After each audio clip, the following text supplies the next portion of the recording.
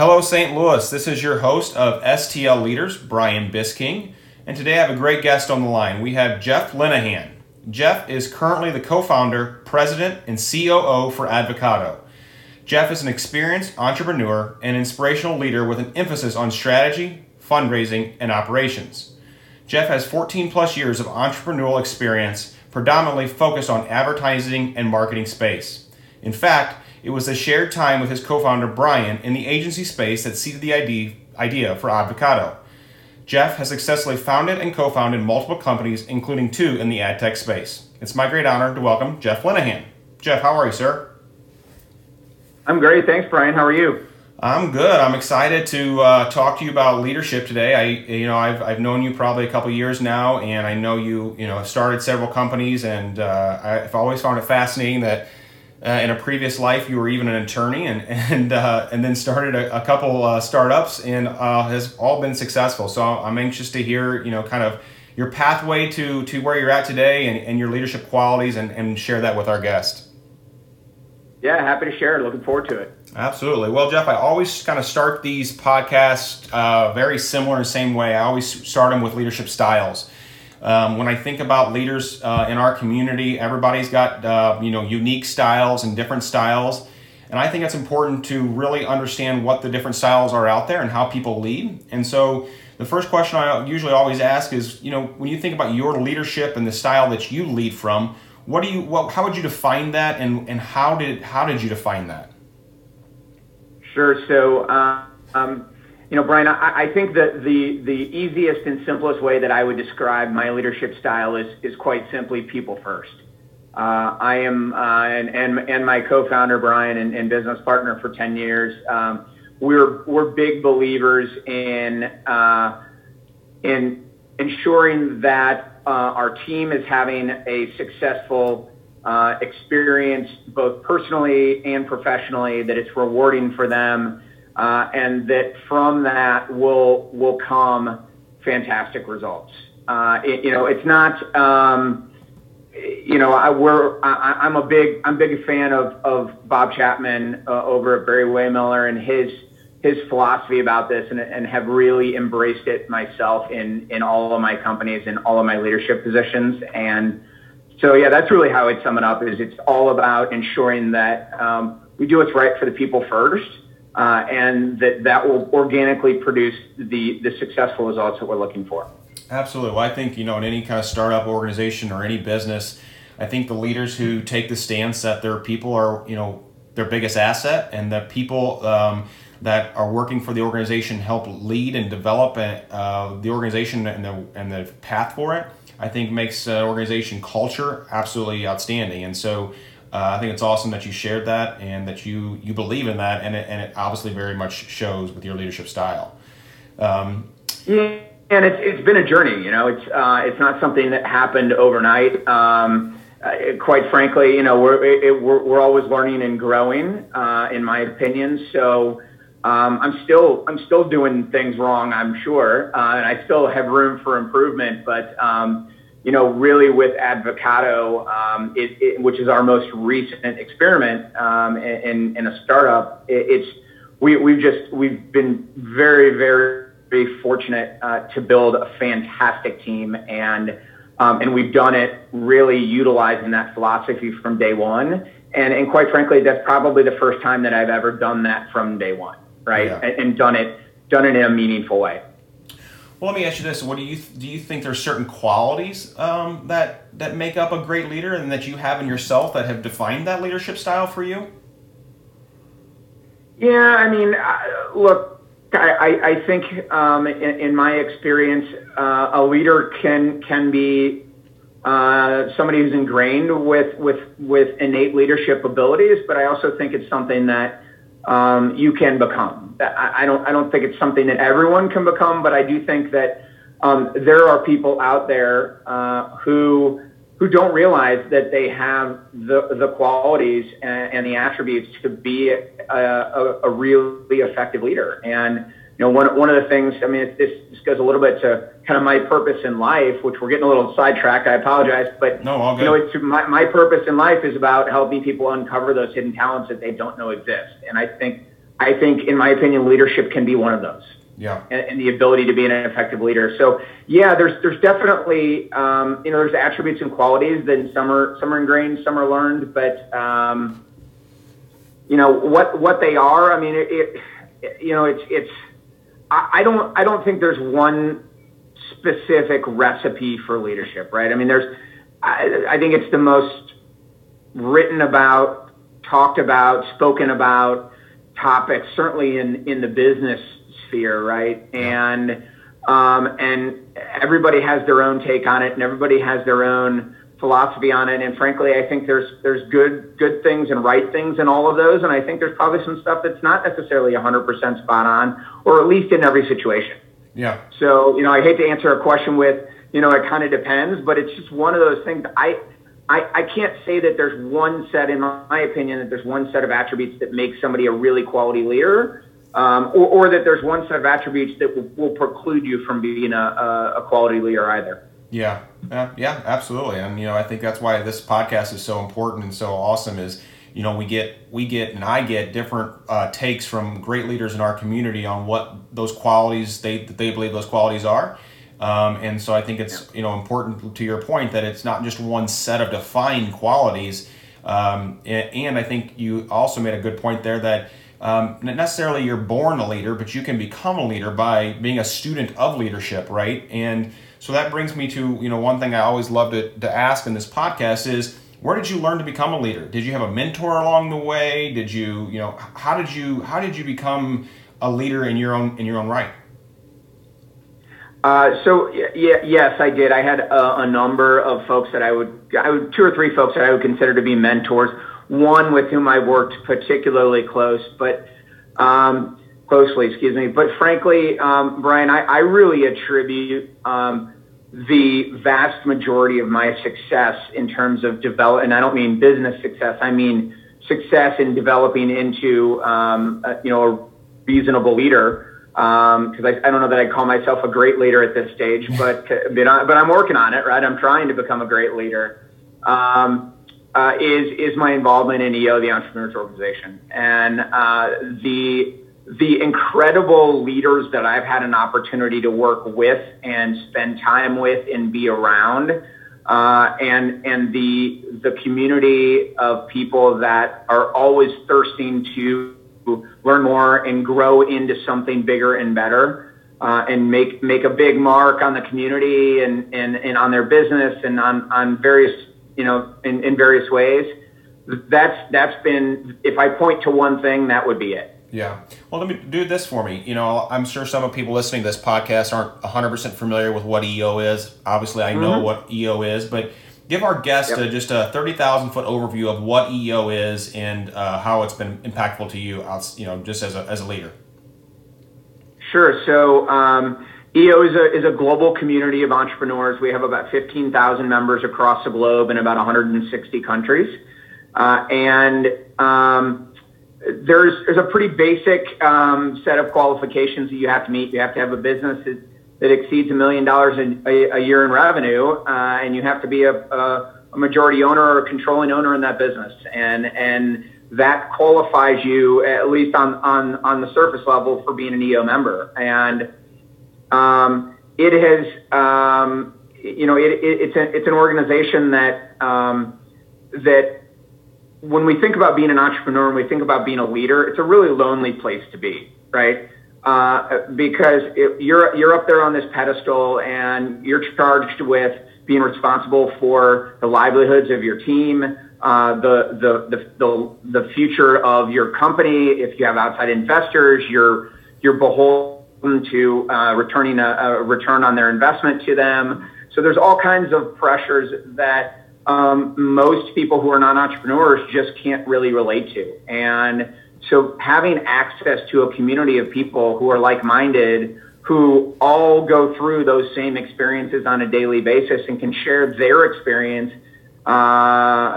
is invaluable. And all that stuff, I like to say it's the stuff that I can't talk to my wife, I can't talk to my kids, I can't talk to my parents, not because I'm not comfortable sharing it with them, but oftentimes they don't have like experiences or the ability to relate to me because they've never been in that position. Sure. So having that kind of access to that kind of a community of people who can then provide support through sharing experience, through learning experiences, whether it be speakers or doing exercises, whatever that might be, is really what EO is about. Yeah, absolutely. And I like I said, I've had the pleasure of being a part of EO for a while and getting to know several of the community leaders that are in EO that are in our community here in St. Louis, and just a fantastic organization, a great place for entrepreneurs to get together and share ideas and share their thoughts and further their business. And so I'm also a big fan of it. Yeah. So I echo. Well, and the really cool thing that I like about EO, right, is that I not only have that opportunity here locally, and trust me, I've been so lucky to develop relationships with people here locally who are just incredible entrepreneurs and incredible leaders. But I've also had that opportunity outside of the St. Louis community, outside of the United States, outside of North America, even, right? Yeah. And interacted with people from Asia and Africa and Europe, and so just broadening that potential horizon has been incredible. Well, absolutely. And one thing I know about you is you travel a lot. I think if you've told me in the past, I do. You have a goal to hit 50 countries before you turn 50. How many countries have you hit so far? I am at 50 on the dot right now. You are at 50 I'm 45 years old, so I'm now gaming. We'll see what COVID does for this, right? But I'm now gaming to get to 60 under 50. So that's awesome. That's cool. Yeah. So let me ask you, when you started your career, even before you, I guess, started several businesses, what's one thing you wish you would have known back then that you know now? Do we have that much time? Do we have like 6 hours that we could spend on that topic? Why don't we pick one thing that you would point out to maybe somebody who is starting their career or trying to become a successful leader? What's kind of one thing that you wish you would have known then that you obviously know now? I'm actually I'm going to point to a tool that we use called Culture Index, which is it's a screening tool that we use to help us in a variety of different ways in all of our companies. It helps us build the right team and bring the right people into the organization, ensure that those people are in the right positions to be successful. But it also is incredibly helpful in helping us understand who we are as people and have been since we were age 12. And that goes a long way to allowing us to communicate effectively and understand, right? And a great example of that is when we started Advocado, it was Brian and I and one engineer.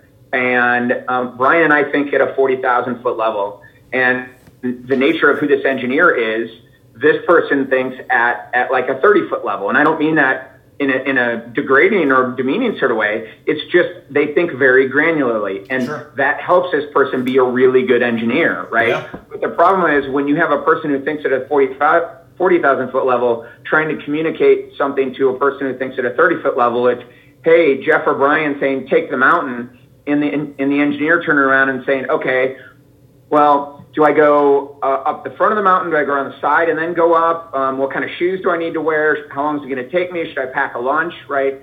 And so when you have two people who are thinking in very different ways, trying to communicate messages to one another can be very, very difficult. Yeah. So that's just an example of how we utilize Culture Index in other ways other than just building an effective team. And had I had the power of that tool from the beginning of my career, particularly as an entrepreneur, it would have been extremely, extremely helpful. And if I would have been paid more attention to ensuring that the people on our team are in positions that by their very nature they can be successful in, versus something that they just think they might want to do or think they can be successful in.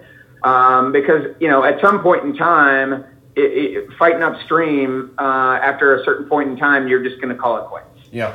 And so, from an entrepreneurial standpoint, that's the thing I wish I would have known back then. I just overall from a professional standpoint, if I go all the way back to the days when I was a practicing lawyer, I wish that I had stepped back and done a better assessment of myself and who I am as a person and what I really wanted out of my career. Because I went into the practice of law enthusiastic about it, thinking that was my calling. But it was based on a lot of surface assumptions and not a lot of deep digging and soul searching. Yeah. And when I started to do that, I realized that was not what I wanted to do with my life. And I look back on it 20 years later, almost, not quite, I guess 15 years later, from when I left my practice. And, I realize now why I didn't enjoy it. Yeah. Well, I think it's very important, Simon Sinek always said, make sure you know your why. And, that comes to mind when you're saying that. And the other thing that came to mind when you were speaking about that topic is, there's a great book out there called Good to Great. It talks about making sure you have the right people on the bus and the people that are on the bus are in the right seats.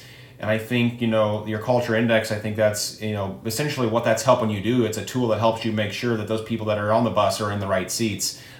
Because it's one thing to have an aspiration to do something, but your qualities may be more aligned with a different role in the organization. And so I think it's very important as a leader to be aware of that, spot that, and figure out a way to make that work for not only the employee, but for the organization.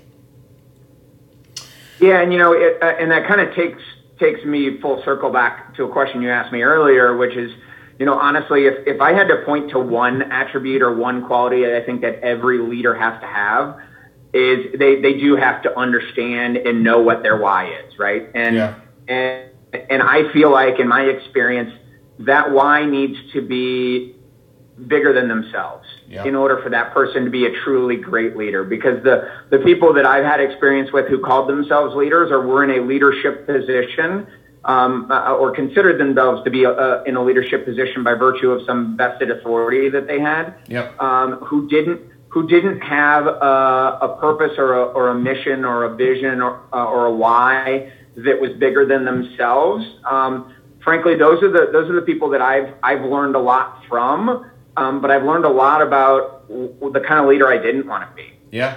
Well, I think that's a good point. I think there's a major difference between being in a leadership position or being a quote unquote manager and actually being a true leader. I think there's some major differences there, and I think that's a very important aspect. I always finish this podcast out with a question that I think is important to ask, that it gives our listeners maybe a leave behind, I guess you could say. But for everybody who's kind of listening to this podcast and has listened to our podcast before, we always ask the same question, and that is, if you could give one piece of advice to our listeners, what would it be? With respect to leadership, I think the thing I would say, and I've kind of echoed this sentiment a little bit throughout our conversation, but I think I would say that it's an ever evolving and growing process, right? Don't ever think that you can't become a better leader. I look back on my career and my experience and my growth and leadership journey, and frankly, it's only in the last 3 to 5 years that I can really look back at myself and say I think I've done a pretty good job in those last few years of being an effective leader. I still have a long way to go, but it took me. I mean, I'm 45 years old. I've been in a professional career now for 20 plus years, and it took me every bit of 15 plus of those years to really understand who I was as a person, what was driving me, and how I could, based on all that, become the most effective leader that I could be. Sure. So just keep learning and keep growing would be the piece of advice I would give. Well, I think that's a very great piece of advice. You always got to just keep being a student of the game and keep growing as an individual. And so I appreciate that piece of advice. Well, Jeff, thank you so much for your time today. I appreciate you giving us 20 minutes of your time to review leadership qualities that you have as a leader in our community. And hopefully our guests enjoy this podcast as well. I'd also like to thank our sponsors of this podcast, NWO IT Services. Inbound Blend Digital Marketing, and Cornerstone Employer Solutions. Jeff Lenahan with Advocado, thank you so much for your time today, sir. Yeah, thank you, Brian. Have a great day. You too.